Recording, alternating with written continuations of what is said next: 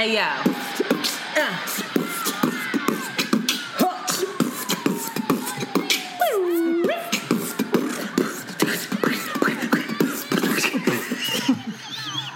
Oh, my God.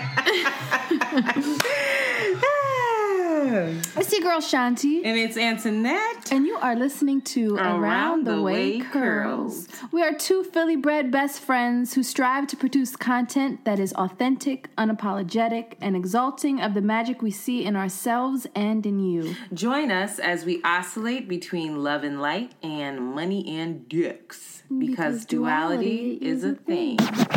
Yizzo! Yizzo! Oh, you really sang that one. And gave me some shoulder with it, child. If you're not on Patreon right now, then you can't see Shanti giving me a little shoulder in her grandma sweater. What is this? Let me see. It's a t-shirt? It's a house shirt. I'm comfortable. I'm comfortable with all of y'all, okay? I know that's right, So, Queen.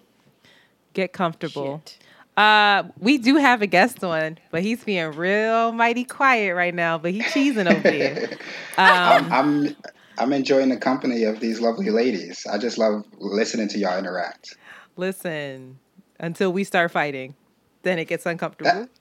That might be enjoyable too. It might be. Who am I? I'm hearing myself really in hang somebody's audio, though. Yeah, I heard it too. I just turned mine down. Okay, so let me talk. That. All right, we good. I think it was Shiny. Who is on the podcast today? We have promised this episode. I'm very hype boots about this episode. Shanti introduced me to this wonderful man who is all about politics as usual. He is a Philly man. He is Philly born and bred. Born and bred. He is currently rocking a pineapple that his wife taught him how to do with his locks. And he's going to introduce himself. You heard him before on a previous episode, but please, Salaah, tell the people who you are. Tell them where they can listen to you, what you're about. Tell them all the things. Thank you, Antoinette and Shanti, for that wonderful introduction. My name is Salaah Muhammed. I am the host of Salah's Corner podcast. Let's see, what else do I have going on? I just got my 501c3 black for my nonprofit. Yes. That's a organization dedicated to teaching youth and disenfranchised communities about their political power. And I also just started a new job. I'm the member engagement coordinator for Color of Change, representing the Northeast and being a member of contact, reaching out to community members, particularly Black people, wrapping our arms around them, getting them involved in politics, and, kind of creating moments of Black joy while creating relationships. And so those are some of the hats I'm wearing this week. That is Congratulations. just a little something. Thank you. Just a little Thank something, you. something. Just about to have my own nonprofit, and I started a new job, and I have a podcast, and I have a wife and kids, and I'm just out here riding around and getting it. Right? I am riding around and getting it. Y'all the first to know about that, about the nonprofit status. Oh, come on. So, we love exclusive drops now. You heard it here first. Heard it here first, honey. All right, Salaah. So what we do here is we give some updates. So you'll be last with your updates, even though you just gave us a bunch of them. You got to come up with some new ones. My update, I'm not like Salaah. I am still job searching, and I'm starting to get all the anxiety about it. But I'm just listening to my Calm app and trying to... I just had anxiety. I thought my mic was off. Trying to just submit, see what happens. I had a job offer, but they tried it with the money that they were offering, and old Antoinette would have taken it and been like, I'll figure it out later. And new Antoinette is like, no, you're going to pay me what the fuck I'm worth. So I was like, that's a dub. I'm not doing it, but good luck on your search. But I also had a couple of very, really great interviews with folks. And it's just good to know that I still know how to interview and not be this person when I'm on Zoom and like step into my like professional Antoinette, and code switch. The code switch is elite over here, so it's good to know that I still have that skill. So I'm hopeful, but I'm also a little nervous, but I'm also like, it's okay. It'll be okay. It'll be okay. Or it won't be. So we'll find out. Stay tuned to Around the Way Curls. I don't have that much going on myself, in all honesty. Not anything that I'm willing to share with the good folks of Around the Way Curls. That is shady and unnecessary. I'm so sorry. Nobody needed to know that you're keeping information from I them. gotta keep some stuff. I'm learning that, vulnerability is my superpower, but honey, sometimes it ain't none of your business. Too much. And so I'm just like, you know what? Let me just keep some things close to the chest. You look tan, you look rested, you look happy, you look Your good. skin is glowing. Thank Skin you. is glowing, girl. Glowing. Whatever you're doing, girl, keep doing it. Ciao. Another thing, I think it's also super important. Were these my updates? For you just to name at least 3 things that you do very well, because you have no idea who's listening on this podcast. Antoinette would be an incredible asset to your team. Her logistics, her organization. My project management is A1. AKA insanity. I am a project manager. I love to be given a task and see that it is done, that it stays on budget, that it is timely, that everybody on the team works effectively, and to put SOPs, standard operating procedures in place so that it can continue when I'm gone. I love project management. I love program management. And that's really my wheelhouse. That's what I thrive in, and production and things of that nature.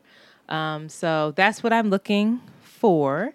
And I'm excited for the next project that I can manage. Yes. Run that skill set.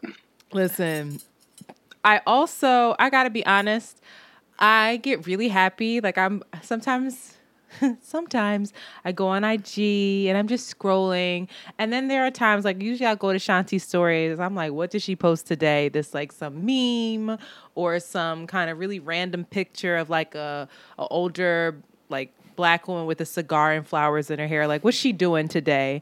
And then I saw that she had like a family day with her and her artsy boy and her daughter, and they were riding bikes and all the things. And it made me really happy to see, because she spoke that into existence. So that's my update. I gave my skill sets, and then I put my skill sets out. My 3 things that I can do well is what? Ride a bike. Apparently she can do monkey bars. I didn't realize. Monkey bars. I was like, sis is out here on these monkey bars. And keep my kid from dying on the street. That was JoJo. That was the first time JoJo rode her bike, and she rode 8 miles. She did really well, and she didn't have any, whatchamacallit? What is it? Training wheels or anything? Child, she better not. She's 10 years old. I think I had training wheels at 10, but that's at okay. 10 years old? I think No, I you don't did. need I think I training had wheels then. one training wheel, because my dad used to say that I hit the curb too hard, and he refused to take it off. I think he was just lazy and didn't want to take it off. But then there was a point when I just got really reliant on it and was like, nah, just leave that joint on there. I'm just chilling. leaning on the one side. It just was one training wheel on the one That's side. very Anyway, whatever. What are your updates, hard to Shanti? do. With JoJo all the time, I'm just figuring out. I was talking with my friend today, and she really put it in perspective, because now that the brick and mortar is closed and I'm doing online, and I'm just trying to figure out this new way of doing business. But she was like, Jolie is your full-time job. So you need to like figure out, now that she's home and she's homeschooling, you need to figure out and situate your business and make it a priority to make it so that your business can run without you, like doing all the operational stuff. You have to like delegate so that you have time to kick it with her. And I punched her because I was like, shut the fuck up, who are you talking to? But it just like completely... It just helped to like reprioritize and be like, oh, right. Can you come on screen, though? Oh, am I not? I'm sorry. She said. I'm leading off. So that was like, that's been helpful in me just kind of figuring shit out, because it's just a whole new world. A whole new world. So that's it. And just figuring that shit out. JoJo should be in school right now, but she's not. So I have to figure out what her curriculum's going to be. So shout out to homeschooling mothers. If there are homeschooling mothers, please share your resources as well. Yeah, that's a super great topic. I would love to have some on. Talk their talk. There's so much going on with that. Like, I'm still trying to figure out that. I got 2 that started high school.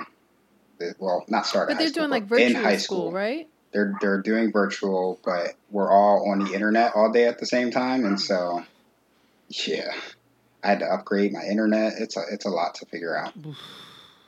How many computers do you have to do that, or do you? We all have our own laptops. Oh, that's amazing. That's good. Yeah. Oh, shout out! New job sent me a laptop. Shout out to all the folks that are homeschooling kids and trying to figure it out. Homeschooling kids while they working from home. I always think about our girlfriend Amanda, who is a teacher, who goes into her classroom with her son, who does not go to her school, has him set up on a computer while she's doing some kind of virtual teaching from her classroom, and then her other kid is somewhere being taught how to like scribble and write because he's so young. Like, it's a lot going on right now. Child, I would just tell my kid, like, baby, you're going to be left behind 1 year. It's okay. You're going to do 5th grade again. You're going to know. You're going to be the biggest kid in your class, but ain't nobody going to mess with you. Okay? I'm like, baby.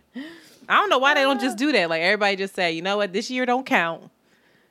Just everybody getting left behind. See you in 2021, kids.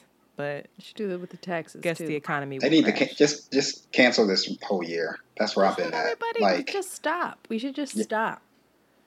Start over January 1. Shit, don't stop, baby. Salaah, was that your update?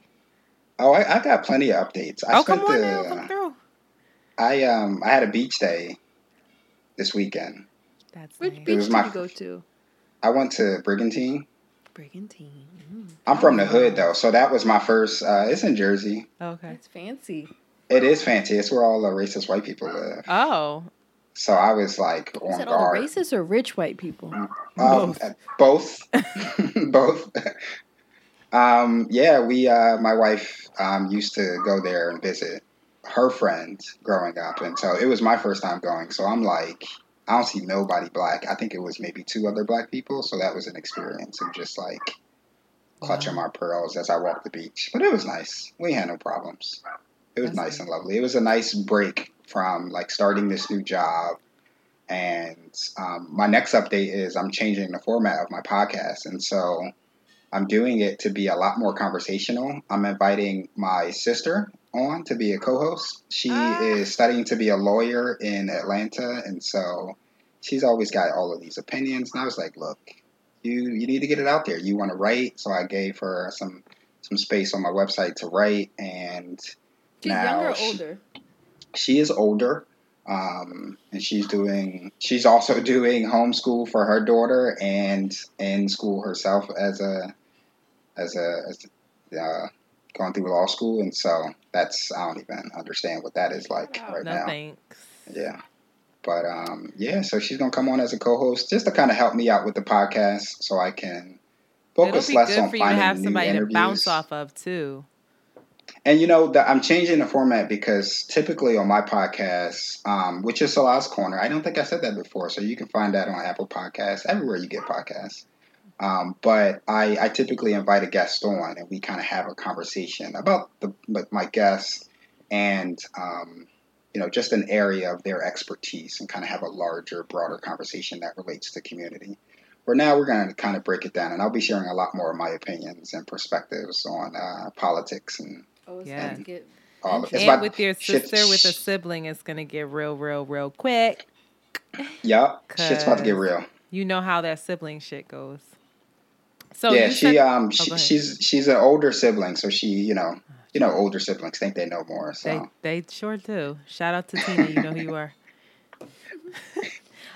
You said that you had a beach day, and I know that today is Labor Day. Does this mean that this is the end of summer? Is Labor Day the end of summer? Child. It's the official end of summer. We're recording this on Monday. It'll come out on Thursday, but it is the official end of summer. And I know that this summer COVID got in the way. A lot of summer plans had to be canceled. Lots of shit happened. But it is never too late to pack your thought bag and to head on out somewhere and enjoy yourself. Even if it's to a lover's house. Even if it's down the street to your man's house. Even if it's down the street to your jump-off's house. Just pack your spend the night bag. And when you do, you need to pack Love Lavender Shea. I have to be honest. So Love Lavender Shea was introduced to Shanti and I via the Advice from a Fuckboy podcast. And Taylor, the owner, reached out and was like, hey, I would love for you guys to try the product, for you guys to have an ad. I like what you guys are doing. I think your audience would be perfect. And I could not agree more. So Taylor, if you are on Patreon, y'all, you can see these little cute travel size. This is toner. It's even skin toner. I used it today. It was dope. My favorite so far is the Rose Hydration body polish. No, this is Assault. And it comes with this cute, look at this. It comes with this cute little scooper. But if you can see, it has crushed rose petals in it. And it smells so good. And like usually when I pack my little hoe or thought bag, I don't have any nice things. Like it's just like random stuff that I could just throw in there. So this is perfect. I love this. I mean, everything smells good. And then my other favorite is the Island Dream travel size. It's only 2 ounces, so you can bring it on a plane. Body butter. And this smells so damn good, but it also has a little shimmer. But it's not like the trophy wife shimmer, like Fenty, where you like look crazy. It's like a more natural It's glow. a very natural, subtle glow. And it smells, I'm not even lying. Like I wouldn't be saying no. Like I could just read the little ad thing that I wrote and be done with it. But like I really, really like this product. I am going to support Taylor in the near future. And I am hoping that all of our Around the Way Curls listeners do as well. So I want to emphasize that all items are travel size and they have personal reminders for your travel. So like this one says, don't forget your deodorant. This one says, did you pack your sunscreen? This one says, don't forget your soap, toothbrush, so on and so forth. It's really cute branding. And this month, 10% of each purchase will be donated to the Girls Going Global initiative. So every single month she picks a new initiative to donate 10% of her proceeds to, which I think is super dope. Black businesses looking out for Black folks. I'm here for it. And then from now through September 18th, all Around the Way Curls listeners will receive free shipping on their purchase using the code AROUND. So be sure to check out Love Lavender Shea. That information will be in the description. And yeah, shout out to Love Lavender Shea. I'm definitely Shea Butter Up. Shout out to Taylor. And also, I just want to point out that I swear to God, I used these products today and y'all both said I was glowing. So apparently they work or whatever. Shanti has hers, but she ain't trying them yet. So next time you got to give us your review. Travel size. Me too. Because it's like for your first time purchasing something, to have it like smaller feels like less of like a commitment. Because most shea butter comes in issues, those big ass pints that you're just like, what if I don't like this? And it's glass. So fancy. It screams quality. Next, I just want to let everyone know that these videos are available on Patreon. So you should definitely join our Patreon. If you can see what Shanti... So join our Patreon so you can see what Shanti's doing right now. And I am seeing so many people rate, subscribe our podcast, which is so great. Thank you so much. I every week I check it almost daily and it goes up daily. And that is so great. I know that people are reaching out saying that they just discovered us from Apple's recommendation. So that is working. The algorithm is working. We thank you. So I just want to also encourage folks to share this shit. Like if you feel like people need to hear what the fuck we're talking about, share it. Share it on Instagram. Tell your homegirls to listen to it because honestly, we only want to grow organically. We're not paying to promote and all this other shit. Like, if you fuck with us and you're a real one, real recognize real. So share our shit, rate, subscribe, do what you do. We appreciate y'all and we love y'all. Now, everything that we've been waiting for, everything that I've been waiting for. I've been excited about this all day. And I'm going to shut up. Well, I'm not going to shut up soon. This is the episode with the 2020 election coming up in November. And with folks needing to request their ballots so that they can, if you can't show up to the, I'm saying that if you can show up to the ballot box, show up, child. But if you can't, if you don't feel comfortable, request your ballots now. And in doing so, we thought that we should have this episode a little earlier than November so that we can talk about the 2020 election. So this episode is all politics as usual. Don't turn this shit off. Don't say that it's going to be corny. Y'all are wild corny if you just was like, check it next week. Don't do that shit. It's still going to be in an around the way curl way. It's not going to be boring. I hope. At least it's not going to be boring to me. So Salah's going to help us through it. But first, I'll do my best. No, Salah's going to talk his shit. I'm really ready. But at first, I really realized that in talking to a lot of folks, this shit is really like, and Shanti, jump in, but politics, and especially 2020 election, when you have people in your face like, this is the most important election of your lifetime, and the stakes are so high, and there's all this like politics talk is so different from regular speak, and it can feel like really intimidating. Is it me or no? Like, I be listening to MSNBC sometimes, CNN, and I do listen to Fox because you have to know what the enemies are talking about. And I'm like, what is that word that they just used? And I have to like go back and look it up and see what, listen, it's a struggle sometimes. That shit is by design though. What'd you say? I said that's by design. It's meant to be confusing so that you don't pay attention to that shit. Exactly. Bipartisanship. But it's just like, yo, why don't you just say these motherfuckers don't agree? That's all it means. But of course, they have to have their speak. And so we're going to break it down. And I think that where we should start should be the branches of government. Because it's become really clear to me that not everyone knows what the branches of government are in this country. So let's break it down. We have the legislative branch, right? The legislative branch makes the laws, okay? The legislative branch is made up of Congress, and Congress is made up of the Senate and the House of Representatives. So when people are talking about, Congress, they're only talking about the Senate and the fucking House of Representatives. Now, the Senate is different from the House of Representatives in this way. The senators represent their entire state, whereas House of Representative represents individual districts within that state.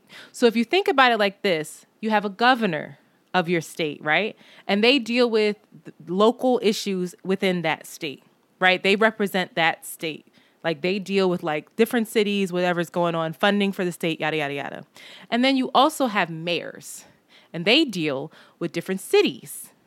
So on a national level, you have to have those same type of representatives in Washington, D.C.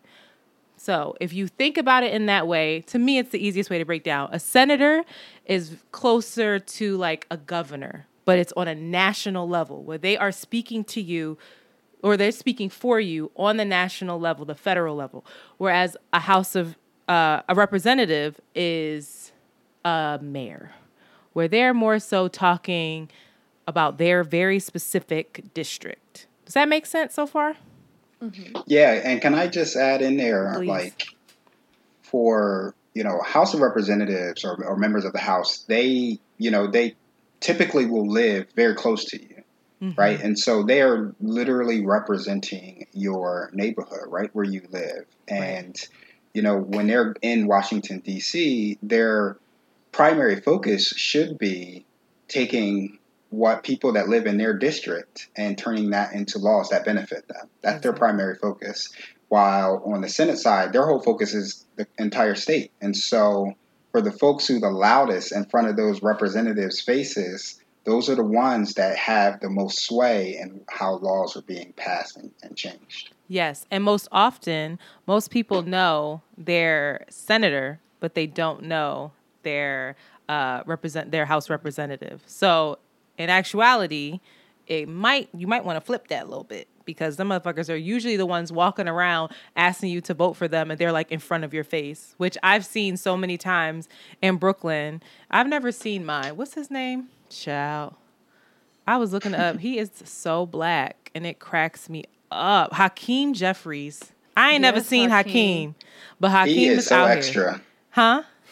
He extra. That is an extra man right there. He's cool. I was looking up some of his speeches and stuff, cracking up. I was like, this dude is off the chain. He represents me perfectly.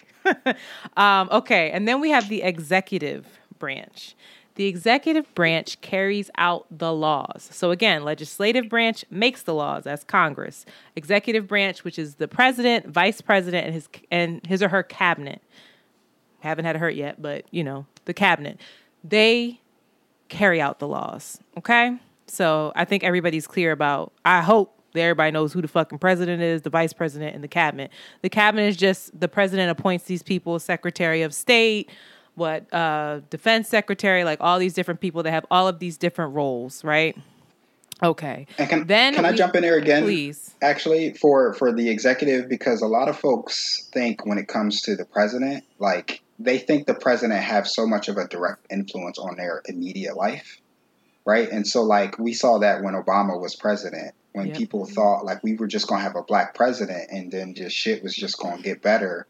It was just going to be a turn up from 08 to 16, but like it's not like that. It's got to be a much more deeper level of engagement when we talk about like seeing structural change in our lives. The president doesn't have the ability to just make decisions, and they just happen and improve everybody's lives. They're really just executing what the people around them, what the legislative branch passed, but then they have much more of a broader aspect on laws when it comes to things happening overseas.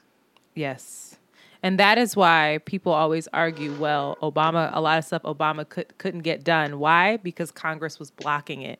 So that's why it's so important for your party to be in power and in the majority in both the Senate and the House, because then that allows the president and Congress to then push forward their agendas. But if you have a president that's putting these agendas forward and the Congress is like, that's a dub, what do you want that president to do? We're going to get into that. Then we have the judicial branch, and the judicial branch interprets the laws. That's the Supreme Court, which is the highest court in our land, and also other smaller federal courts.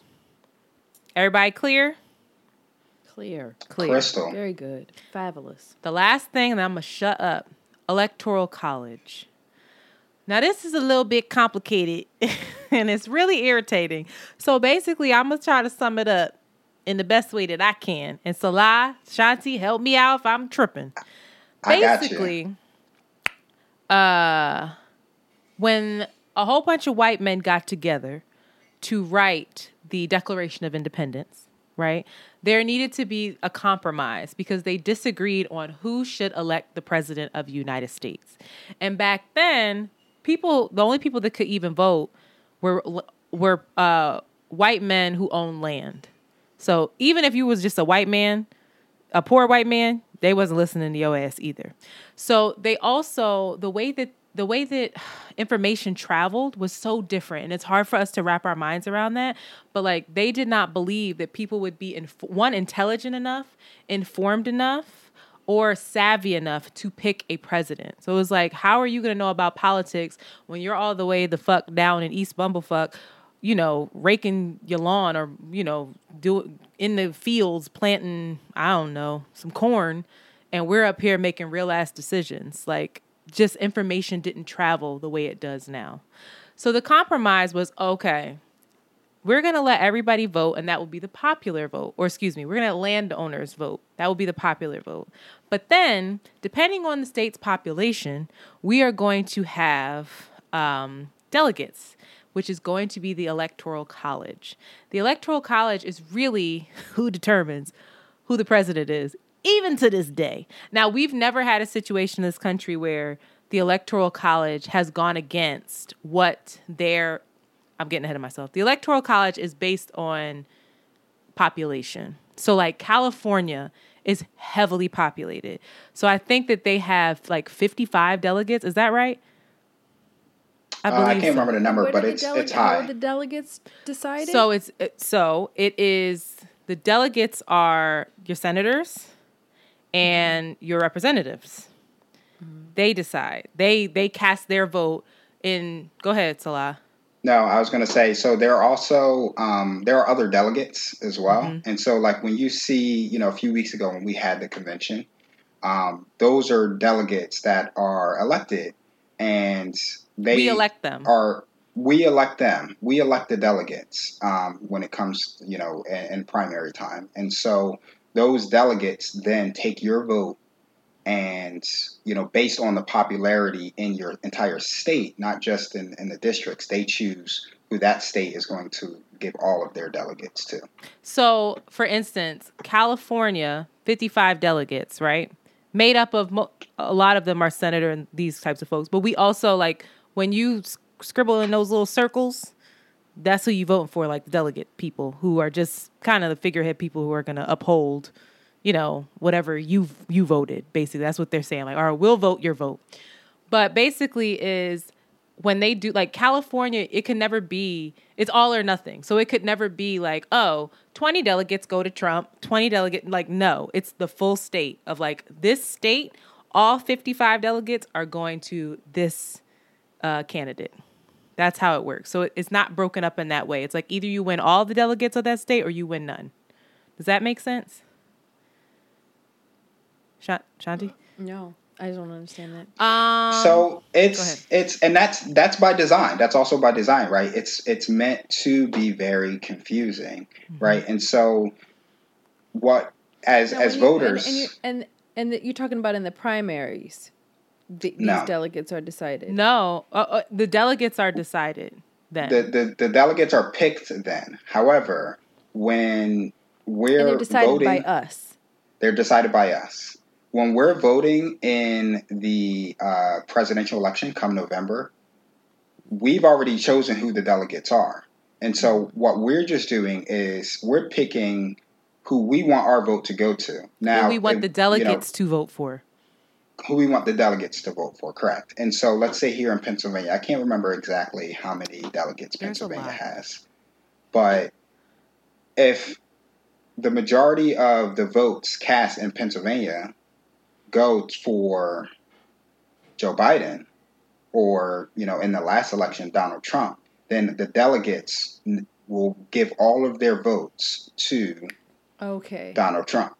Okay. And so the problem is, what happens is the delegates represent the popular consensus of what the popular people voted. Okay, correct. Regardless of anything, regardless of what is our logic and who we choose for the delegates? It doesn't matter then, because it doesn't matter what their politics are if their decisions are based on the mass decision. So it doesn't matter. Okay, so fuck delegates. All right. Oh my. Correct. Fuck a delegate. They don't matter. Okay. It's just like an honor kind of thing. Okay.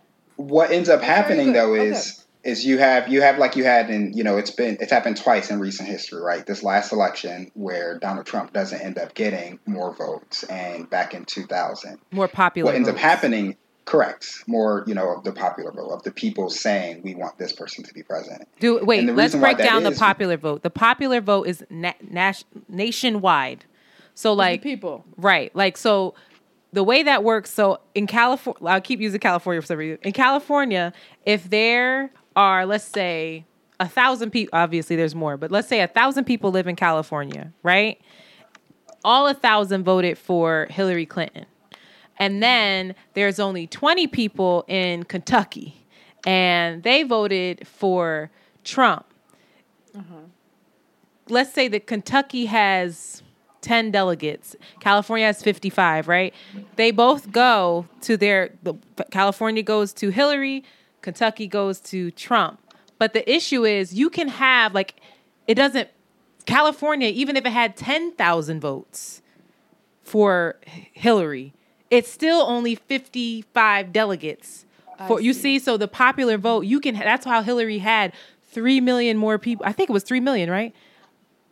Yeah. 3 million Roughly. more people voted for her. But it was the fact that they voted, all those people were in the same area as one another. So it was it didn't matter. She needed votes from Ohio. She needed votes from Wisconsin, from this place. It was isolated in these very liberal areas where she was like, damn, I won the popular vote, but I didn't win the delegates. I won the delegates in those areas, but the math didn't add up. Why would they change that? Because I think that does make sense, though, right? Why would they change that? Oh, I don't think it makes sense at all. But go ahead. We'll talk about that. And so that's actually the debate, right? And so to clarify, there's all but there are two states that are not winner take all. Maine which are Maine and Nebraska. Yeah. Every other state. Because everything's managed by state.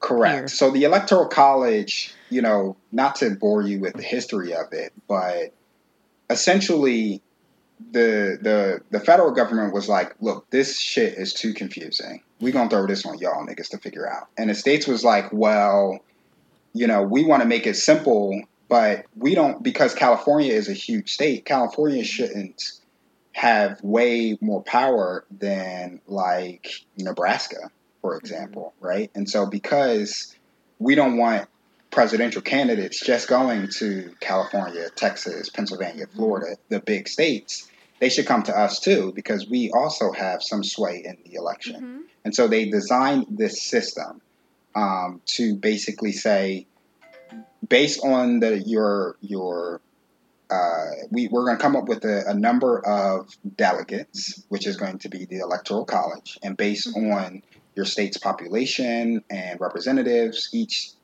state gets a set number of delegates. Except for Washington, D.C., which it's not a state, but they do get 3 delegates. Correct. Go ahead. Now, it's up to the states to decide if they want to do that. So that's not in the Constitution. The Electoral College is not a federal thing. It's a state-by-state process of choosing who wants to be president. The Constitution just says the states got to figure that shit out. And the states said, we are going to come together and agree and roll out this Electoral College, except for Maine and Nebraska. They decide that they want to divvy up their delegates based on districts.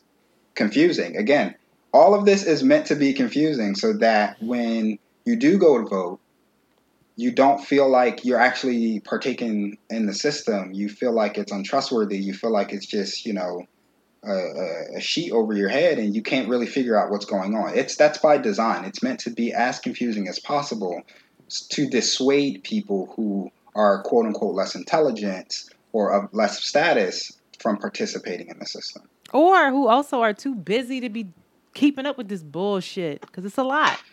But also I want to point out that this is why the census is so fucking important, because this year's census that we just did, these numbers are going to stay so the census is important because it helps determine not only funding, but it also helps determine how many delegates you get in an election moving forward. And the reallocation of the congressional seats, district lines, et cetera, because the census is basically taking a poll on population. And this will be in place for the next 10 years. So we said this on the last episode, but if y'all motherfuckers did not fill out your census, you are wildin'. Fill it out twice if you need to. Just fill it out. Fill it the fuck out. Be counted. That's all. So does Electoral College kind of make sense? Yes. Ish? Okay. No, it makes, Thank you very much. What are you eating? You. Lamb and rice. Oh, where are your vegetables, child? Go ahead, Salaah. Keep going. So it's very confusing. It's a lot to kind of piece together, right? But you have to start pulling each system apart and, okay, I'll understand this part. I understand this part. And it's all meant to intertwine and work together. Not from the beginning, that's another anecdote that you hear mostly white people talk about this. You hear them talk about oh, well, our founding fathers designed this. No, none of this shit was designed by them. We've added elements of this throughout history, and created this large system over time and made it more confusing as we gone along. And so it's really, the onus is on us to kind of find ways to simplify it and make it more inclusive so people don't feel so burdened by participating in their own government that they're taxed on. And so like the Electoral College, there's a big movement to change what the Electoral College is. And I think I'm here for getting rid of it personally. I've been back and forth. I think the population thing makes sense though, right? Like, I think that makes sense. I think it makes sense, but I don't know if it's an argument because today the argument is that you want every state to have a fair shake in the president coming to them and asking for their vote, or a possible presidential candidate coming to them asking for their vote. The problem is that's all we have now. All you see now is candidates going to the big states, right? They don't go to the smaller states. They don't go to the smaller communities. They're in California, Texas, Florida, Ohio, Pennsylvania. And I would argue that, where's Klobuchar from? Why is it escaping me? Minnesota. I will argue that that's starting to be a swing state. Yeah. And so, like, we already have that. We already have the thing that the reason why they came up with the Electoral College, to prevent candidates from only going to select states, figuring out the Electoral College and the way it works for them and just staying there, right? They already do that now.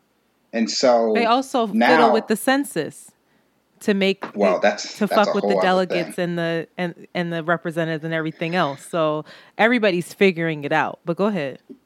That's a whole other, like, that's a deep conversation about gerrymandering and gerrymandering. Yes. It's that is one of the words where I'm like, I'm turning this shit off. All right, so Salaah, just explain to the people what gerrymandering is, please. So, like Antoinette said, the census is done every 10 years. That is a part of the Constitution that says that the government will count every person that lives in the country. Not every citizen, not every American, not white people, not black people, not niggas that came in June but left. Like, every person that currently lives in a community gets counted. That's the census. That's why people were it's such an uproar when Trump was. What was he trying to add on that bitch? He was trying to say, "Are you a legal alien? Are you an immigrant?" There's two things that he tried to do.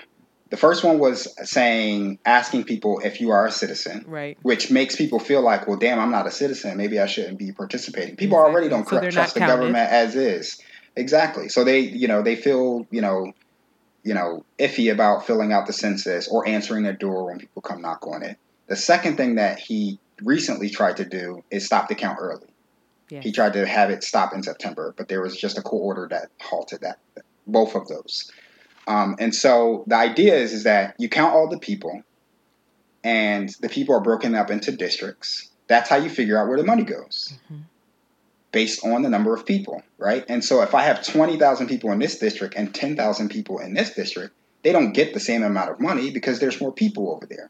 That's also how it's broken up by who represents who. If I have 20,000 people over there, I need probably more people to represent them than the 10,000 people over here. But what Republicans do, and let me clarify, what Republicans and Democrats have done in the past is you got two circles, right? Your neighborhood is broken up into these two circles. And most of the people that support Republicans live here. Most of the people that support Democrats live here. Republicans said, we're going to break the district up to kind of eat up most of this other district so that we're minimizing the impact of the people that live there so that we can have our representatives in both of those districts. Do you understand that? So, like, if you change the line and it's if you're going into like a more Democratic area, if you're just like drawing this line, but you make sure that the Democratic area that you're pulling from has less Democrats in it than Republicans, like those Democratic votes are chalked because it's majority. They essentially don't matter. And so like if you break up a district that is predominantly black and have parts of it live in white neighborhoods, just based off of like a city. It's literally just where they're drawing the line.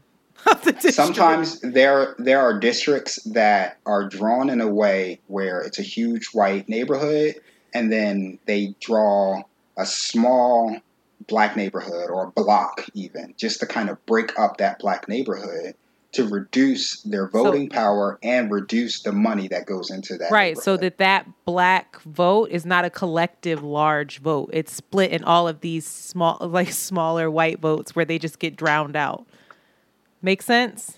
Mm-hmm. Gerrymander, and so ladies and gentlemen. That was done in 2010, and it was done in a way where, basically, state governments around the country found that it was illegal.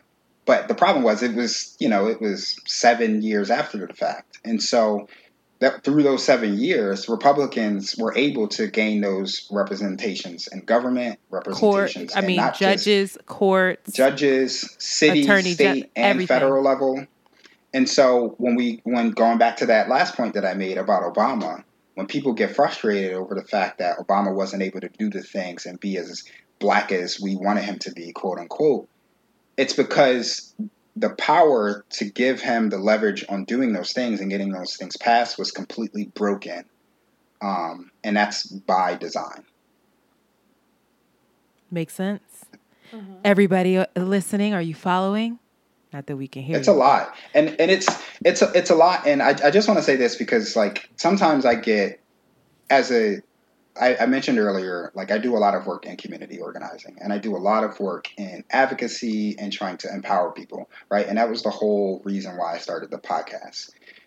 I also get frustrated at my same community, right? For being super conspiracy theorists, for being, what do you mean super conspiracy theory?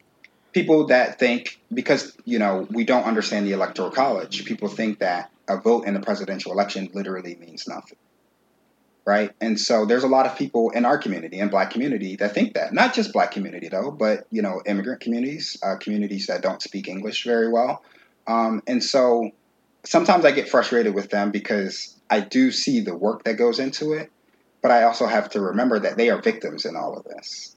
They are victims in this system that's designed to disenfranchise them, to make them become conspiracy theorists on how much the government is taking advantage of them. And so they have so many doubts in how everything works that, fuck it, why do I need to participate in any of it, right? And so I always try to bring that to the forefront because we are victims in this system that's causing us to have this conversation to begin with, right? Like our education system is so broken that we don't learn about this shit, mm-hmm. right? Our elected leaders and elected officials don't come to our communities as much as they need to because, we don't participate as much because of all of those things that we just talked about and how broken and how the mistrust is there and how they take advantage of us. That's by design. We're victims of that. And we have to see like the power that we have into all of this to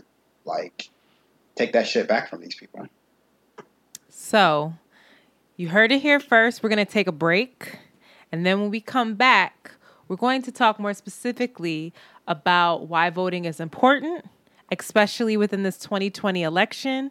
We're going to talk the 2020 election. We're going to talk more about what we have to say to folks who are still unconvinced about the government and about voting, what's at stake, and much, much more. So we will be back after these messages. Hey, it's Kaylee Cuoco for Priceline. Ready to go to your happy place for a happy price? Well, why didn't you say so? Just download the Priceline app right now and save up to 60% on hotels. So whether it's Cousin Kevin's Kazoo Concert in Kansas City, go Kevin, or Becky's Bachelorette Bash in Bermuda, you never have to miss a trip ever again. So download the Priceline app today. Your savings are waiting. Go to your happy place for a happy price. Go to your happy price, Priceline. Welding instructor Alex DeClaire knows firsthand how VR training platforms like ForgeFX can help meet the demand for skilled workers. Anywhere you go look, there's going to be a shortage of welders. VR training can help welding students learn the skills they need to begin and advance in their career. The beauty of virtual reality is it simulates that exact muscle memory that they need. Explore more stories like Alex's at meta.com/metaverseimpact. As you write your life story, you're far from finished. Are you looking to close the book on your job? Maybe turn a page in your career? Be continued at the Georgetown University School of Continuing Studies. Our professional master's degrees and certificates are designed to meet you where you are and take you where you want to go. At Georgetown SCS, the learning never stops, and neither do you. Write your next chapter. Be continued at scs.georgetown.edu/podcast. And we are back. We are back with Salaah. We are back with Shanti. So let's talk about why voting is important. Let's talk about local elections versus national elections. Let's talk about Biden and Trump. That's all I have. So let's talk about Let's talk about it. All right, Salaah, why is voting important? Or why is it not important? Shanti, Salaah, let me know. I just think I hear everything that you're saying. I hear the whole conspiracy thing. I was raised, and my parents still very much so have no investment or belief in the government and the intentions of the government and the international and national actions and repeated patterns that we can constantly see that are harmful, destructive, deceitful, and very far from like the people, quote unquote. So that's what I was raised hearing. And so a lot of that still lives in me. And I think the older that I am becoming, and the more, especially with recent uprisings, especially with social media, especially with access to more radical ways that people are living and different possibilities beyond this structure that has been really harmful for a lot of people. I'm curious. I'm just curious as to what that means and what choices and what energy could go community-wise in the restoration of our communities beyond this system that you just said, because it just is confusing to me how you say this, it's designed to be this way, right? Like this, the skeleton of this, or the programming of this robot is to like bash you in the head. Like that is what it's programmed to do. It's going to knock you upside your fucking head. But like, why don't you learn this program really well, the ins and outs? Why don't you know all the people that make this program? And why don't you try to put on a different, like, be invested in the different outfits that this robot wears, and like maybe it won't knock you upside your fucking head. Like if we could just reprogram this thing, even though it has been designed by design, its intent, just like Antoinette said from the get, was like, and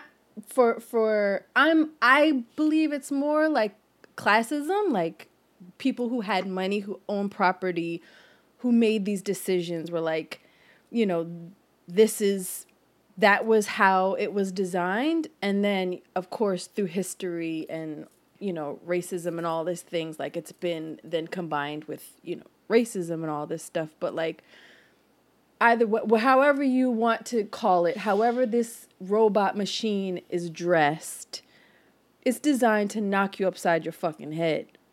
And that's it. And I can't wrap my head. I find it more appealing and more empowering and more exciting. And I feel more shame that I don't know what's going on locally in Philadelphia, because like, this is my community. This is where it feels like there's life, where there's love, and like where there's real radical things can happen. And so me knowing this higher up, like suited thing, and this cerebral weird, it's just weird. Like that all just weirds me out. I don't connect to it. And so I don't necessarily feel the way that you guys feel. I don't know what else to say. My shame lies in like, oh no, like I need to, I live in Germantown. I was raised in Germantown. I'm in Fairmount now. Like, I should know my neighbors. I should know what the fuck's going on. I should like be invested in the kids that are there. What do people need?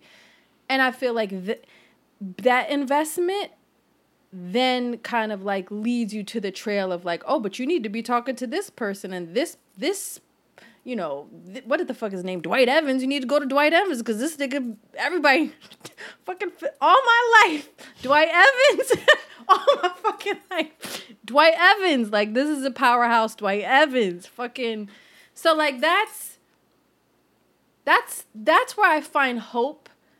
I don't find hope, and I don't trust this huge ass machine. I don't know.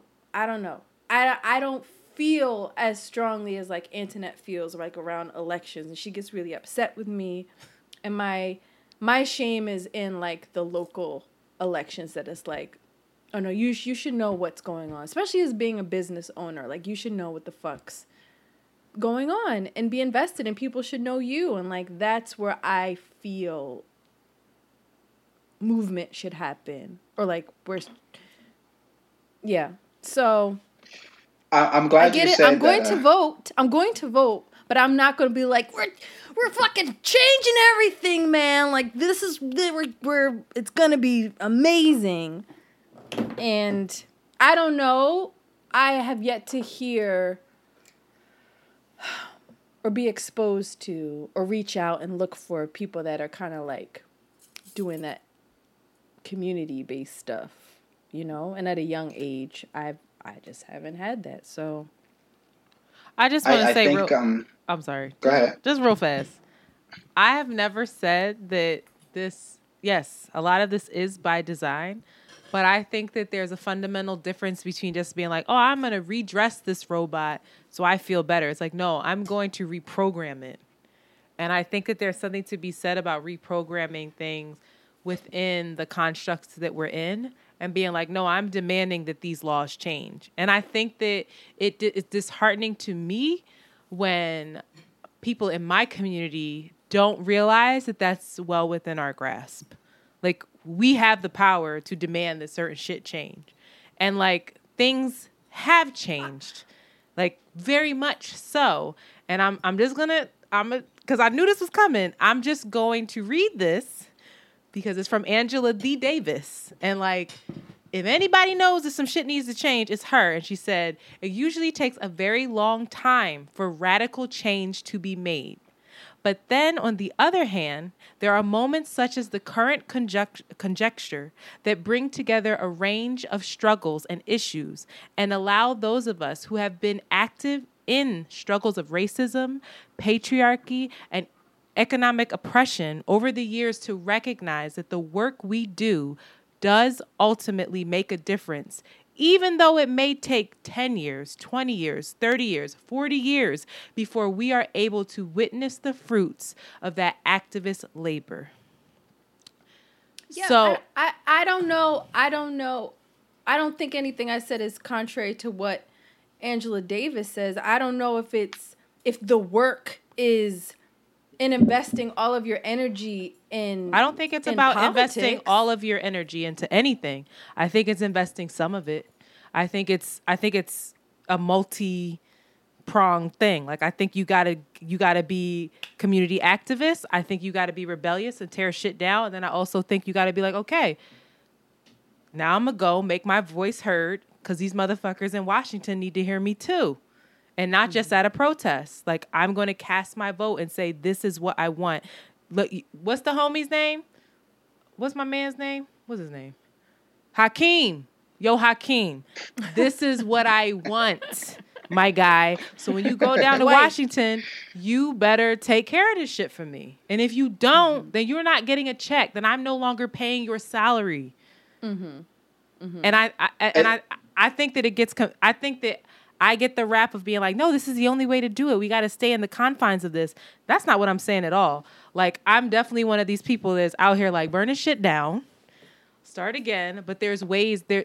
We have to attack this in multiple ways is all I'm saying. And it's a disservice for us to just, it disheartens me when a lot of folks that I talk to are very like, this shit is fucked up, this shit is this, this shit is that, but they don't know who their representatives are. They don't know who their senators are. You have to know who your representative is to say that shit is fucked up. And let me finish what I was saying.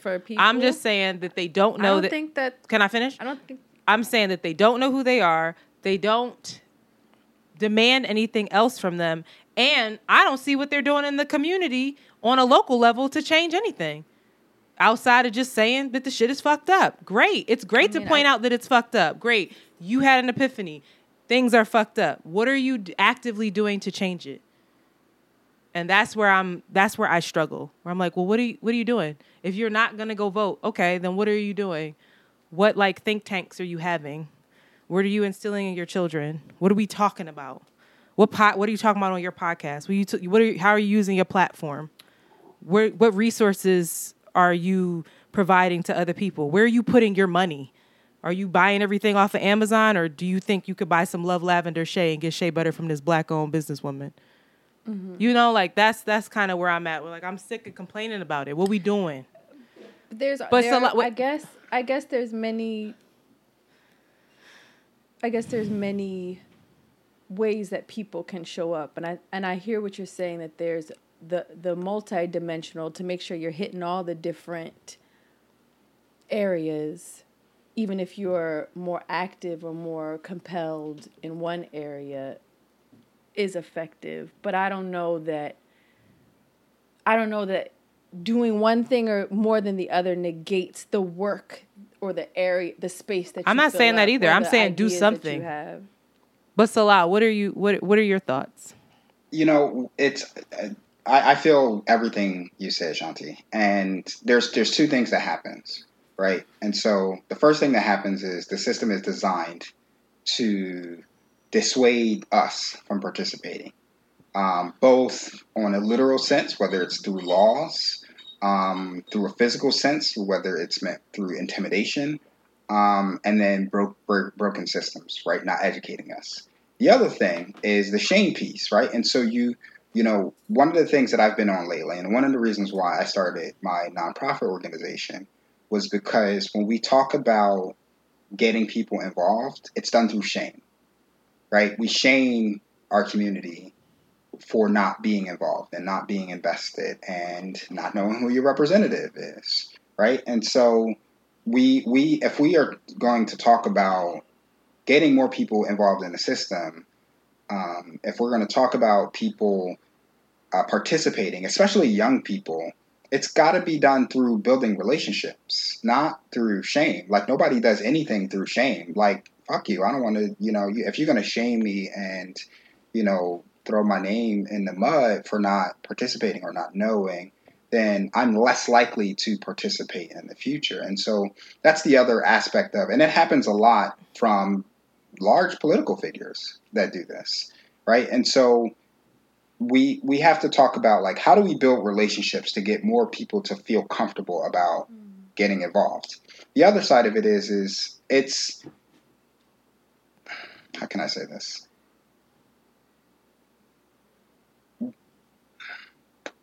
We have to think less about, I don't trust the system at all, right? I don't, I educate about it. I talk about it. I talk to politicians here in the city of Philadelphia, across the state, but I don't trust their intentions all the time. I don't trust the process.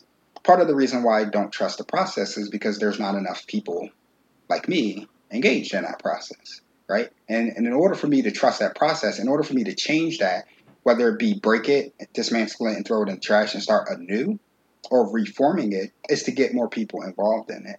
And so it's less of a I trust this system and less of a I want to make it work for us versus what's happening to us is going to happen whether we get involved or not, unless we get involved, right? And so you're paying tax dollars. You are being victimized by police. Your schools are shit. Your representatives don't listen to you. The news doesn't speak to us and doesn't come to our communities and actually talk about what's happening.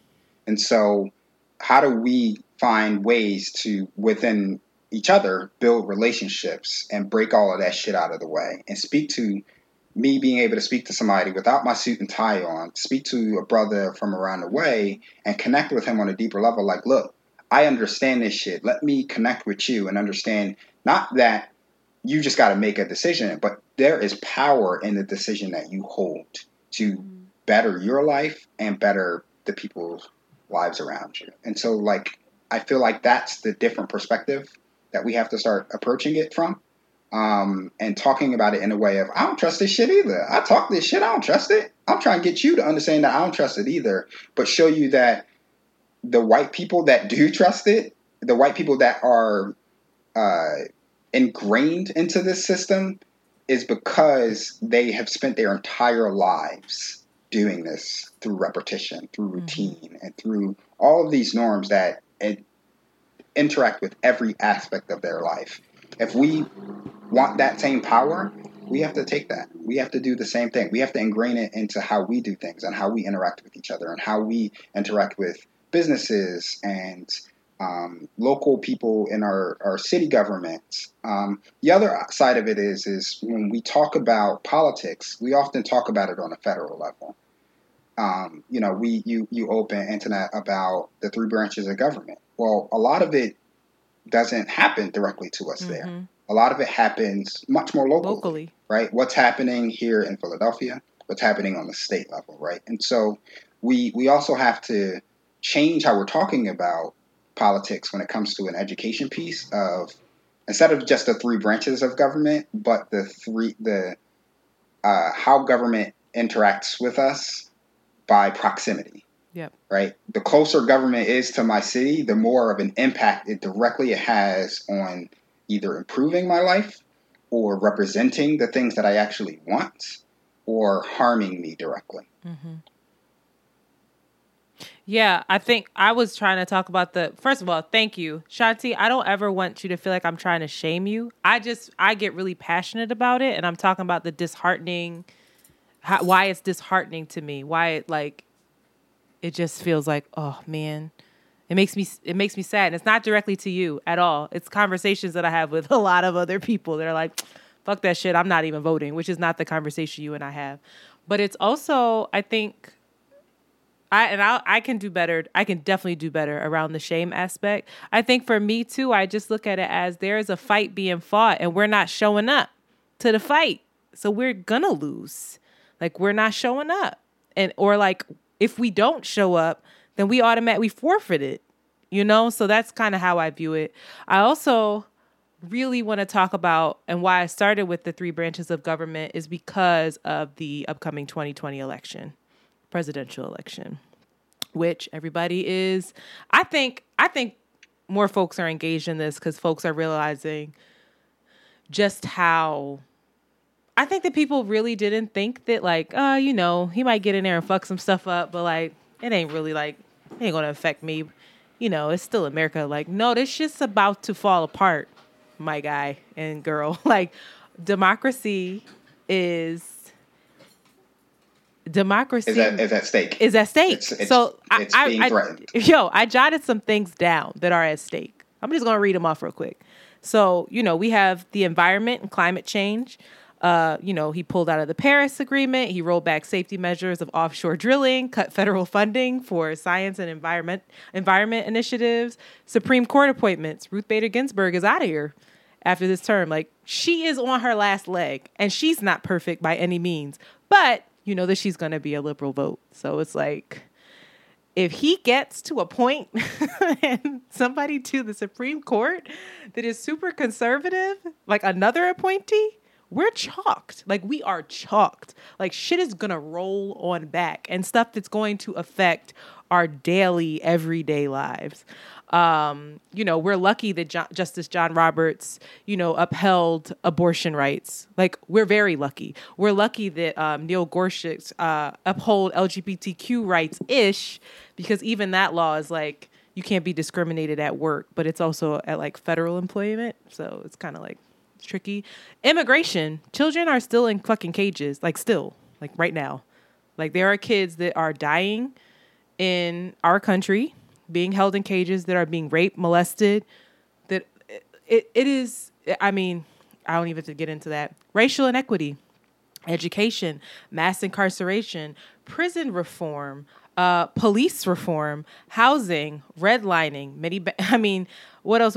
Gun rights policy. We forgot about that. We forgot the kids was getting killed in schools, like, with all the other shit going on. Like, that took a back burner. Healthcare, our international standing and our foreign affairs, Social Security, women's rights, LGBTQIA rights, free press, the fucking middle class. Like, all of these things are at stake. So here we are, the 2020 election. You have Trump, who is telling people vote twice, which is completely illegal. And then you have Biden, who people are not in love with at all. I just want to say, and I'm not speaking for Shanti or Salaah, but I just want to say, it really bothers me when people liken Biden to Trump. It's like, they are not the same. That false equivalency is dangerous, and I think it's completely unfair. Now, Joe Biden was not my presidential pick. Joe Biden is flawed. Joe Biden deserves to be held accountable for his actions. Joe Biden deserves to be questioned. But I'm going to quote Angela D. Davis again. When she said, I don't see this election as being about choosing a candidate who will be able to lead us in the right direction. It will be about choosing a candidate who will be most effectively pressured into allowing more space for the evolving anti-racist movement. Biden is very problematic in many ways, not only for his involvement within mass incarceration in the past, but he also has indicated that he is opposed to dismantling the police. But, and I say but, Biden is far more likely to take mass demands seriously, whereas Trump, the current occupant in the White House, is far less likely. And this is the argument that people get so frustrated with, was like the lesser of two evils. But if you don't see this motherfucker as the lesser of two evils, then damn. I mean, I get it. But I also have this thing with Biden where I'm like, people make mad mistakes. Biden was a dickhead in a lot of ways. Shout out to Philly because I'm using the word dickhead. But Biden was a dickhead in a lot of ways. He made a lot of mistakes. But I also feel like I hope, like, I'm about to be 33. I hope that when I'm 70-something, I'm different than me at 33. And I really do feel like this man can get us out of some of this mess. Not all of it at all, because he ain't it. He is not the leader, the revolutionary leader that's going to lead the way. He ain't it, and I don't think Kamala is either. But I just think he can at least bring us back to some sort of like calm of like, World War III might not happen tomorrow, y'all. Rejoice. But y'all go ahead. That's all I'm saying. I'm not telling people who to vote for. I'm going to just put that out there, though. But all you motherfuckers that think that y'all are revolutionary, Angela D. Davis said that. And I don't know many people more revolutionary than her. But I'm going to just be quiet now and let people talk. There's this really amazing book by Angela Davis that I read often. It's called Freedom is a Constant Struggle.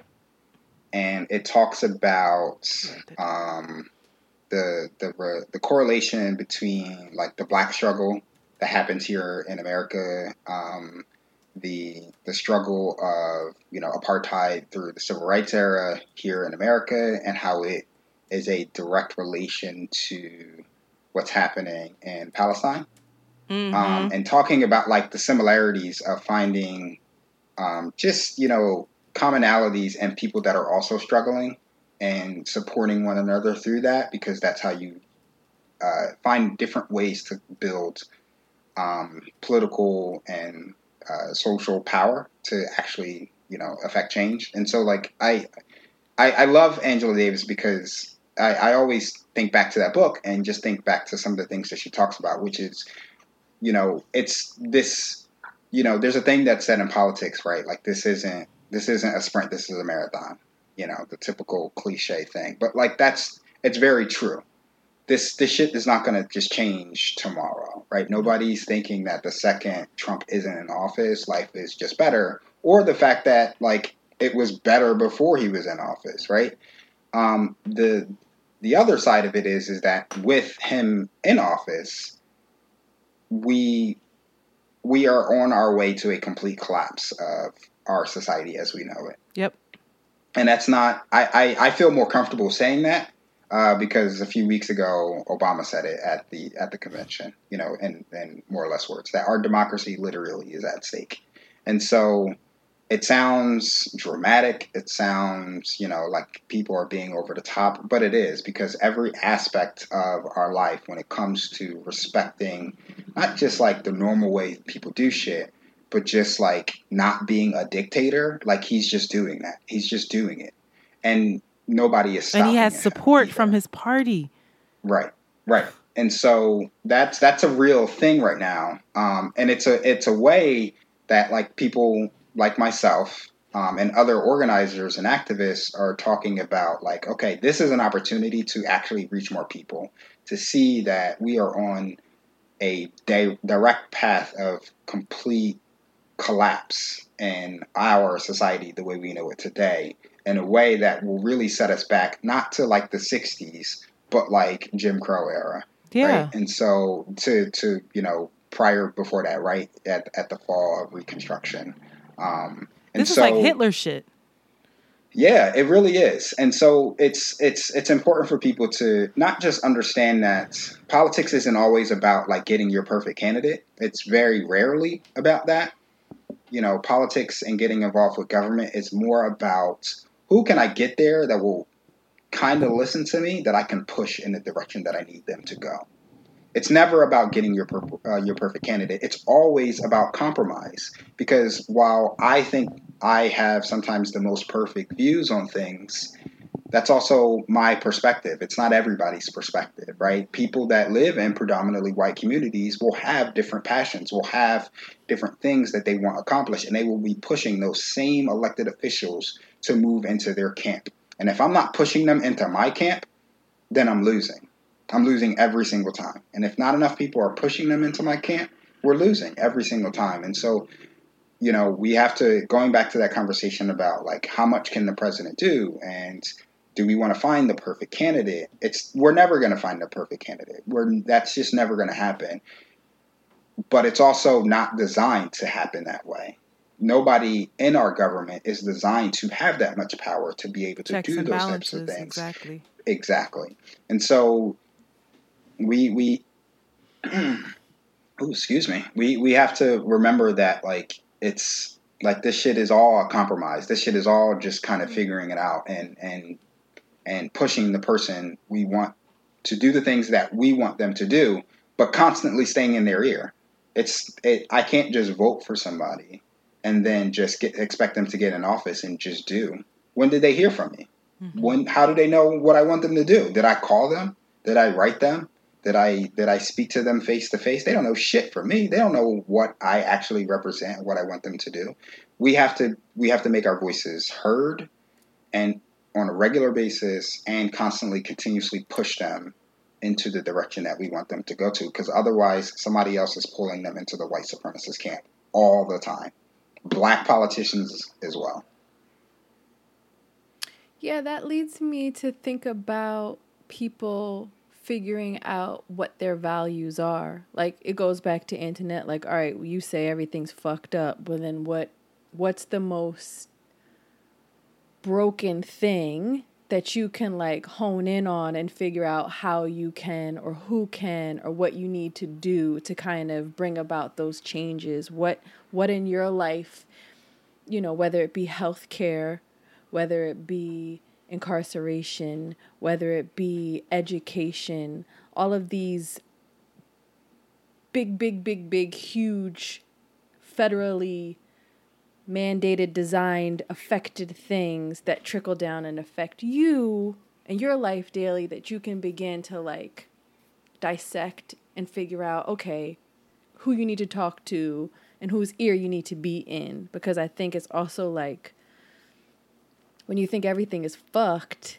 it's really difficult, and it's overwhelming to feel like, all right, well, how am I going to like, or who do I talk to begin participating in, what do I, from where do I engage?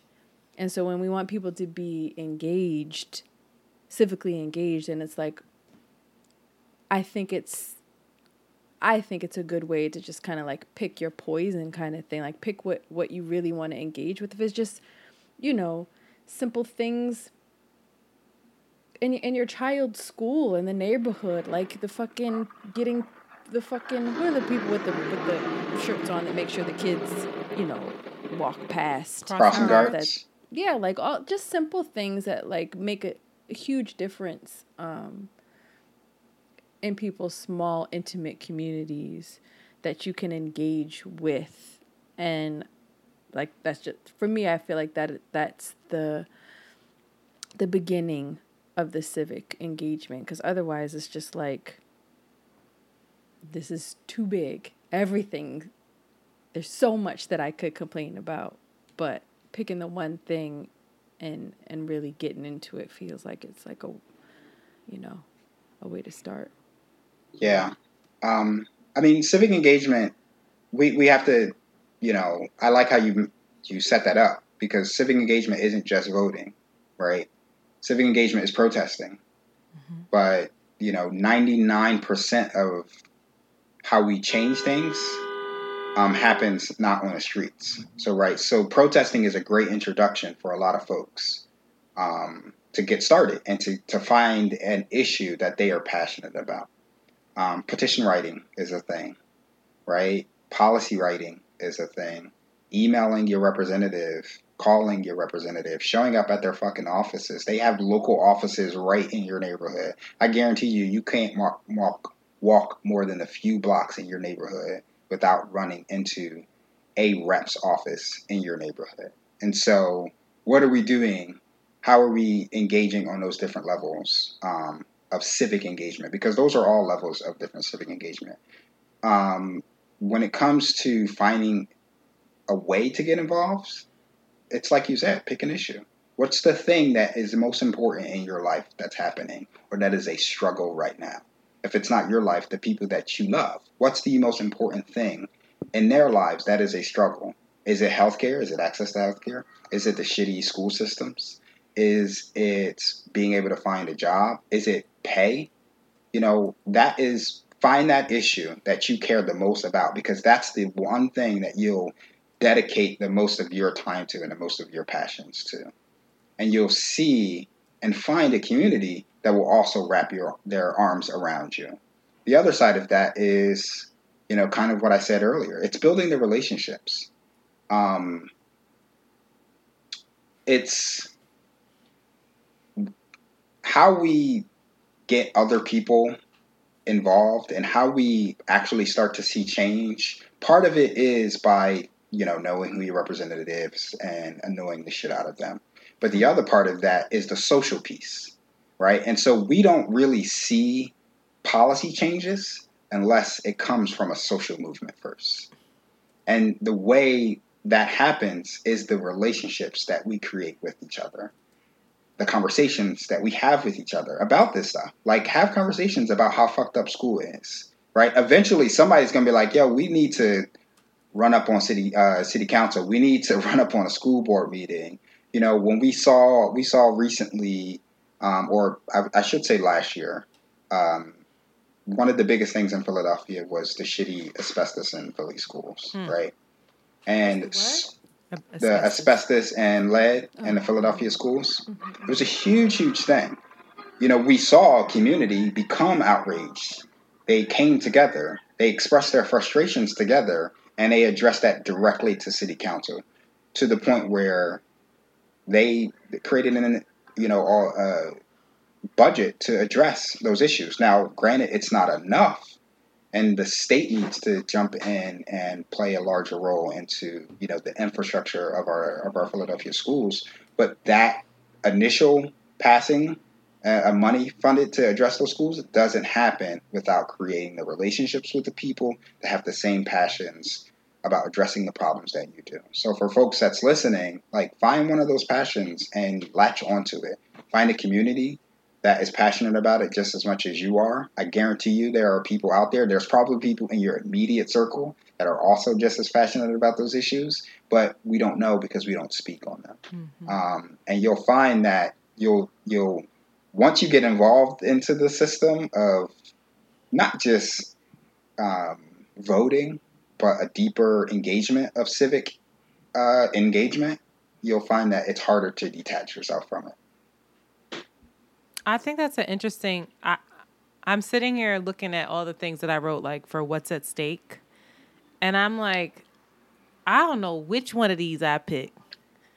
Like, what would be the one? I'm curious to know if folks do know. Like, what's the issue for y'all? Like, what's the issue that's like, this is calling, like, this really keeps me up at night, and this is what I'm really focused on right now. Shit. I mean, for me, the fact that I live directly across the street from a school. My daughter could get up, wash her face, she could walk herself to a school safely. My daughter cannot go to that school. She's better being at home with me and my dumb ass teaching her than her going to that school. Because what she'll be exposed to, what she just like, it would be dangerous for me to send her to that school. It's right across the street from my house.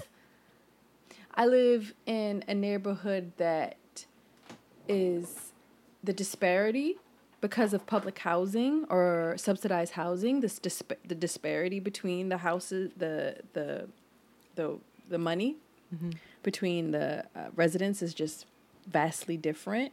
But like, there's no connection between them. Those people that live in that neighborhood don't send their kids to that school. Like, that, to me, that just blows my mind. And I don't know what I'd have to vote or what the fuck I'd have to do. But, home ownership becomes an issue then, right? Because your taxes on what you pay in your home affects your neighborhood school. So I don't know. I mean, that would be the rabbit hole in which I would have to like figure out what I could do civically to make that make sense to me. But like healthcare, all of these things are important to me. What about you, Salaah?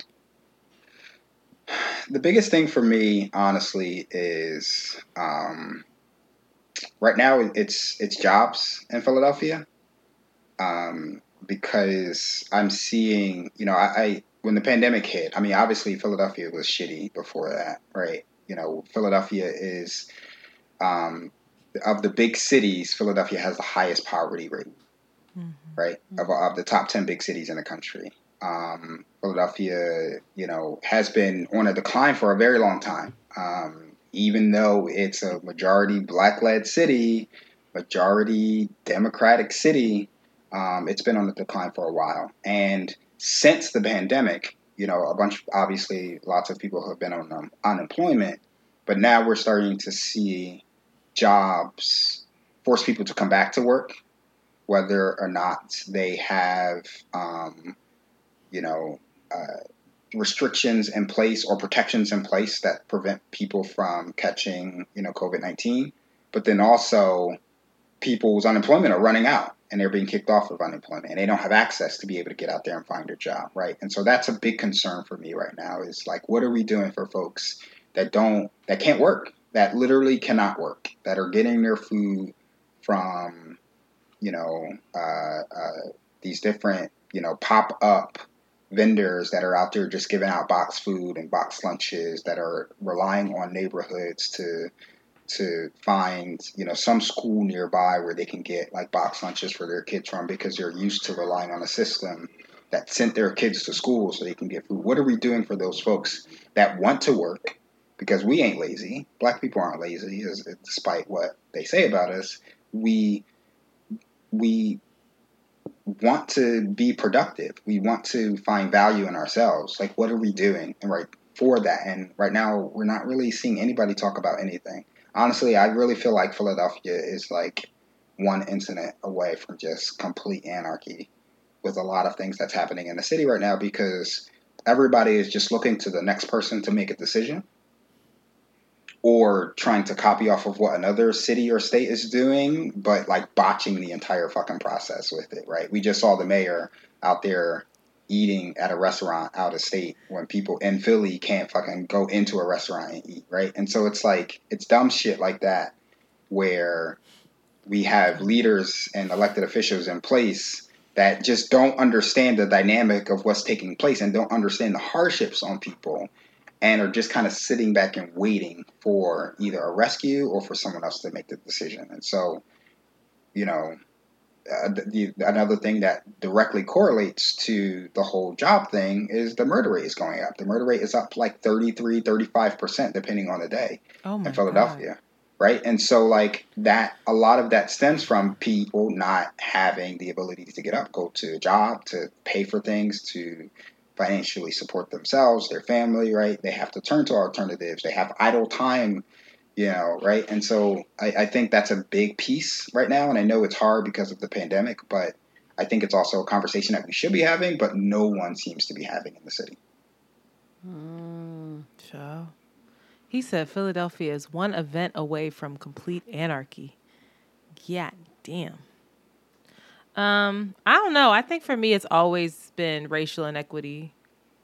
I think that's always been my thing. And there's like a scope to that. There's like we could talk about housing. We could talk about education. We could talk about prison reform, police reform, mass incarceration, all of that. But I think it's always been that of like, yo, this isn't right. Hold it. Girl. Oh, I'm sorry. My cat is so bad. But yeah. And I need to do better, because I'll be out in these streets and I'll be protesting. I'll be putting my body out here. And then I'm like, and then I'll come back and I'll vote and I'll talk my shit on the podcast. But like, I need to show up. It was funny because I remember being at a protest and meeting an Officer Frey. And Officer Frey, I really, really wanted to put together a round table of like, and a small thing of like, Officer Frey, you and your people come sit down with me and my people and let's just have a conversation. He's a black officer and he's very, he's a bit outspoken on social media, and he speaks out a bit about police officers and their, use of excessive force, and but he also is very like Blue Lives Matter-ish. And so it's a really interesting dynamic where like you'll see him like, yeah, this is not okay. But I feel like those incidents are the exception to him, where he's like, when police officers act up, that's like the issue. But like, we're good. Like, y'all don't respect us. Y'all don't realize what all that we do for the community. And like, at the end of the day, when you need some shit, you can call us. And we're going to have to show up and put ourselves in harm's way. So he has this kind of tone. And we go back and forth in DMs a lot.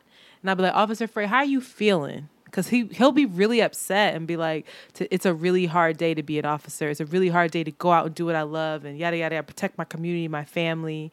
And so he gave me a different perspective of like, oh, shit, this is a human who has a very different lived experience than I do. And I have a lot of opinions about who he works for, about him, about his posts. But I also want to understand him more. And when it was time for us to really start talking about these things, it was just like, it was really hard to put it together because of COVID. But I would love to have just a small, and not even public thing, but just like a small thing where I can have a better understanding and then like facilitate community conversations around this of like, how can you police us better? And what is policing? Because we define it real differently than y'all. Because y'all out here like just locking motherfuckers up, but you don't even know my name. And you don't even say hi to me when you walk down the street. Like, that's not policing. Like, policing is knowing who I am, you know, what I do, what I like, who this lady is. Oh, the elderly lady, she's okay. Her air conditioner is working. Yeah, it's hot today. She's good. Like, that's policing to me of like, is everybody cool? What can I do and be in service? Not like, how can I catch you slipping? And so I need to revisit that and try again. Because I don't do enough.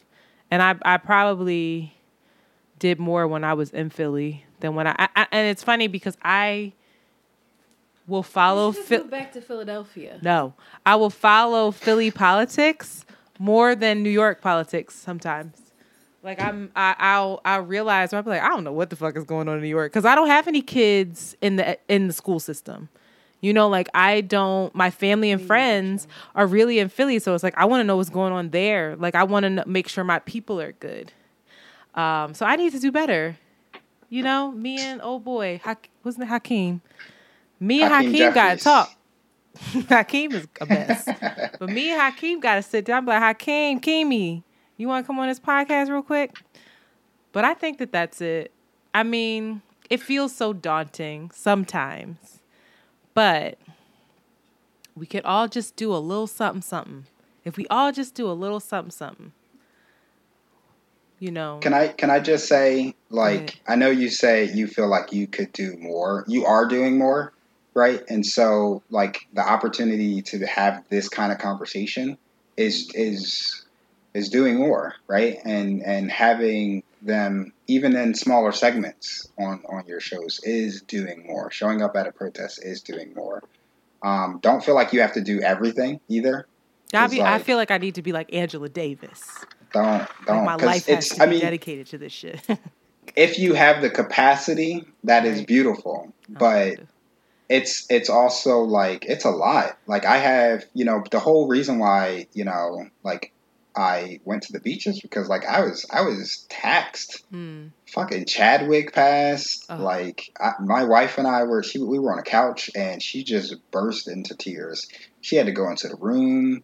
Like, I comforted her as best as I could, but like I couldn't even just like process any of it. Like, I just needed a break. And, you know, because I'm also doing all of these other things. Like, I'm going to protest. I'm doing petition writing. I'm doing this nonprofit education. I'm doing, you know, engagement with, you know, community members and trying to get them to turn up and create relationships and voting and stuff like that.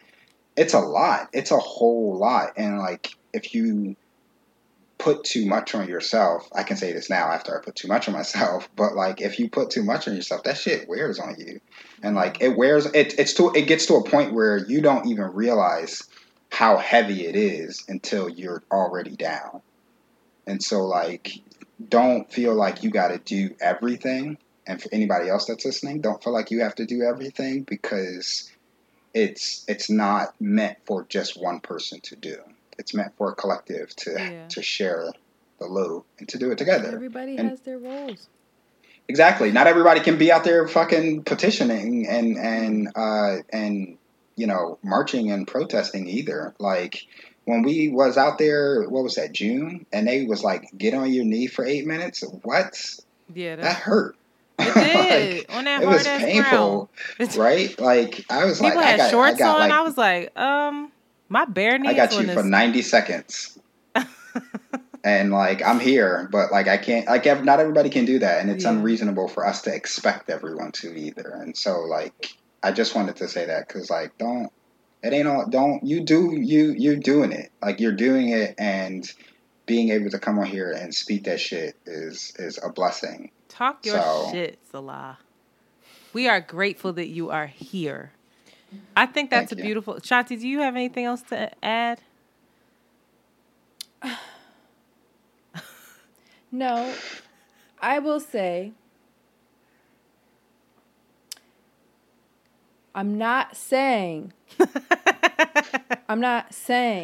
that you shouldn't vote. I think you should vote. But I also know in the same vein, there are a lot of people that I know, and there probably was a time in Angela Davis's own evolution. Angela the Davis. That it didn't resonate with them and they didn't feel comfortable, but they were showing up. Mm-hmm. And they were doing the quote unquote work that is in alignment with this change, transformation, revolution, liberation, whatever it is that we're all trying to like create. And so I just want to shout those people out. And I think that we all have space to show up and do the work and help people to realize where the system is broken, how it's hurting them, and then the myriad of ways that we can show up to kind of try to bring this, I don't know, break the fucking robot, this robot, change the, whatever the, what did I say before? Change the programming. I don't know.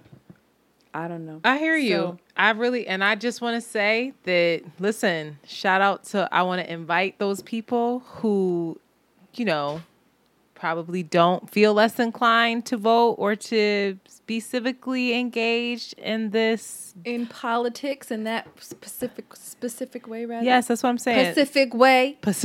In that specific way.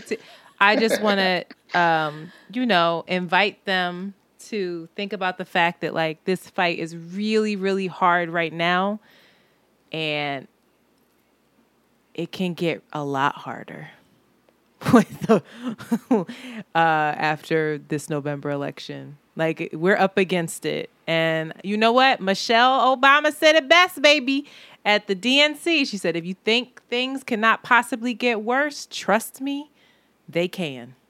So I just want to encourage everyone to not only do their part, and I'm sure that folks are doing their part in their community and in their family, but also to vote this election, just because we can really be up against it soon. Like we can really be out here struggling, and like, what can people do to make sure that they're prepared to vote? They got all their ducks in a row. I'm gonna have we are going to have in the description. You can look up your ballot in advance, and you can do research on the folks that will be on the ballot. It will vary from state to state depending on what else you might be voting on around that time. So that link will be in the description. Also, we are going to have in the description. I wrote information on how to find your local officials, and also information on how to get your absentee and your mail-in ballots. Again, Postal Service, we don't know what this motherfucker's doing with they're fucking up. I'll tell you for sure, being a small business dependent. He is getting tricky over here. So if you are able-bodied, if you are healthy, if you feel comfortable, I know my ass will be voting in person because I don't trust the mail, but there's a lot of people that do. I'm just a little nervous with whatever stuff that this man, the occupant in the White House, is pulling. So yeah, we're going to have information this is going to be, we'll have more conversations like this. Keep talking about it. Yeah, we have to continue to talk about it. We're going to have more politics as usual. Wow. Next week, we are slated to have a much lighter episode. Hopefully these guests come through, child, because they're tricky. But it should be a lot of fun. We're going to be talking about dating in 2020, dating in COVID. Shanti doesn't know anything about this because she's booed up. Must be nice, but she still goes on dates with her man. And once again, please support Love Lavender Shea. And from now until September 18th, you can receive free shipping on your purchase. And in addition... What's her website? Child, the website is going to be in the description. Why would you do that? Oh my God. Her website is lovelavendershade.com. She tried it. Okay. Oh, you pulled a me. She said, what's this? Also, if you have questions about this episode, if you just want to give us some feedback and be like, yo, we don't want to hear you talk about this shit. We want to hear about more money and dicks. Hit us up at 215-948-2780. That's 215-948-2780. Hit us up on our party line, 1-800 Hustlers. And please follow Salaah. Party line. Tell everybody. Party line? Yo, I called the party line like twice in my life and was like, never again. That was in my Black Planet days, though. But Salaah, please tell folks where they can follow you, plug IG, plug your podcast, plug all the things, because folks need to know where you're at and what you're doing. Absolutely. Thank you. Thank you again. Like I said, uplifting this conversation and inviting me is a blessing. And to be able to just talk this shit and just hopefully do it in a way where it's super relatable to folks. So just thanks one more time for that. But it's Salaah's Corner on all social media platforms. You can find Salaah's Corner on Apple Podcasts, Spotify, iHeartRadio. You can also check out my website, salaahscorner.com. Where I have some new written work that's coming out soon. I might be partnering with a magazine very soon. More details on that by going flex. To the just a real small flex. But I dabble in a little bit of writing every once in a while. So you'll see that coming soon. Check out salaahscorner.com on my website for that. Thank you again, ladies. This was really great. Thank you for anchoring this, because, child, it had just been us arguing, not hearing each other. I will not shame anybody anymore. And I will make sure that I do not center. What's the date? Record this. Fuck you, yo. You think I shame you? 11:30. You think I shame you?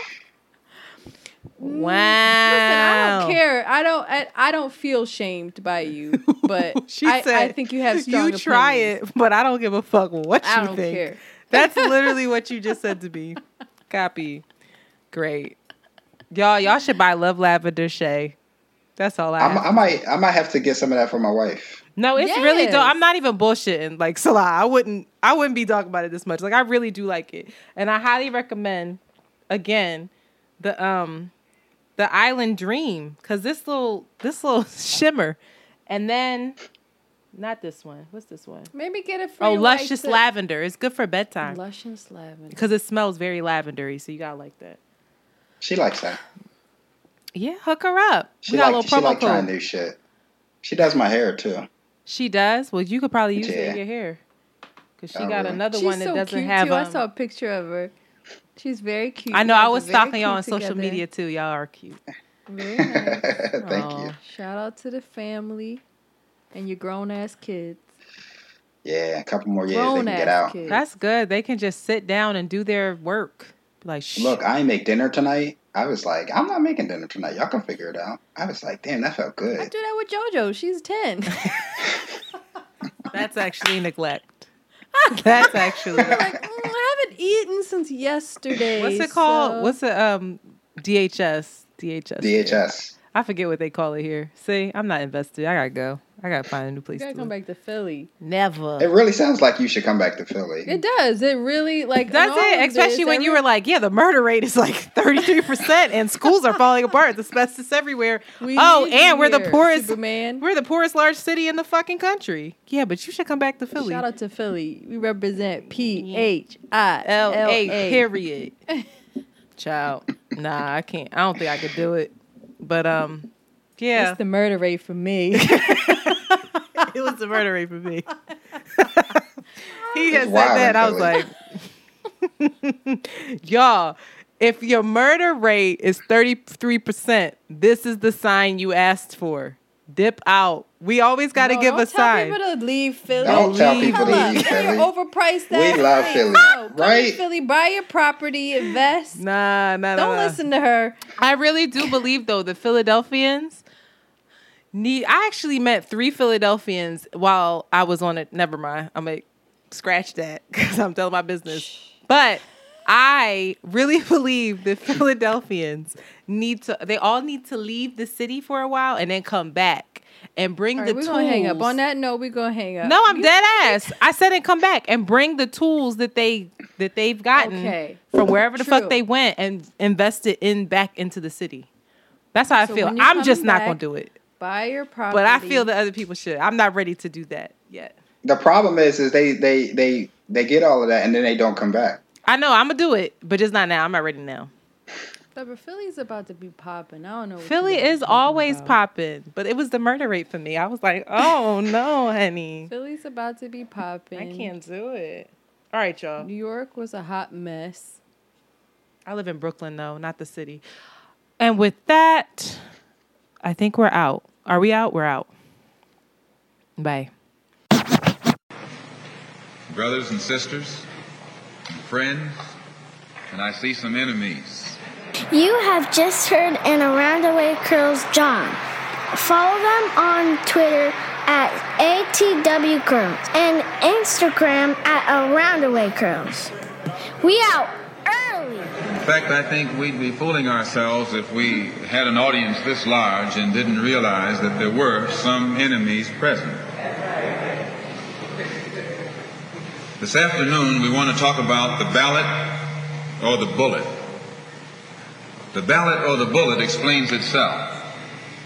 The political philosophy of black nationalism only means that the black man should control the politics and the politicians in his own community. The time when white people can come in our community and get us to vote for them so that they can be our political leaders and tell us what to do and what not to do is long gone.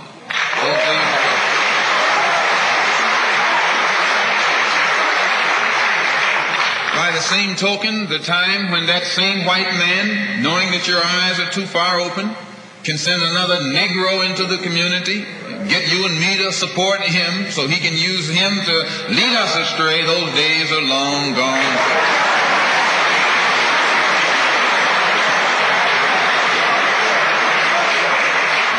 The political philosophy of black nationalism only means that if you and I are going to live in a black community, and that's where we're going to live, because as soon as you move into as soon as you move out of the black community into their community, it's mixed for a period of time, but they're gone, and you're right there all by yourself again.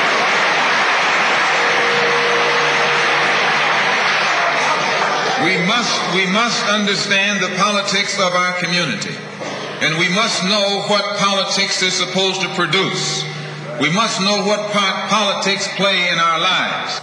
And until we become politically mature, we will always be misled, led astray, or deceived or maneuvered into supporting someone politically who doesn't have the good of our community at heart. So the political philosophy of black nationalism only means that we will have to carry on a political program of re-education to open our people's eyes, make us become more politically conscious, politically mature. And then we will, whenever we get ready to cast our ballot, that ballot will be cast for a man of the community who has the good of the community at heart. And The economic philosophy of black nationalism only means that we should own and operate and control the economy of our community. You would never find, you can't open up a black store in a white community. White man won't even patronize you. And he's not wrong. He got sense enough to look out for himself. And you who don't have sense enough to look out for yourself.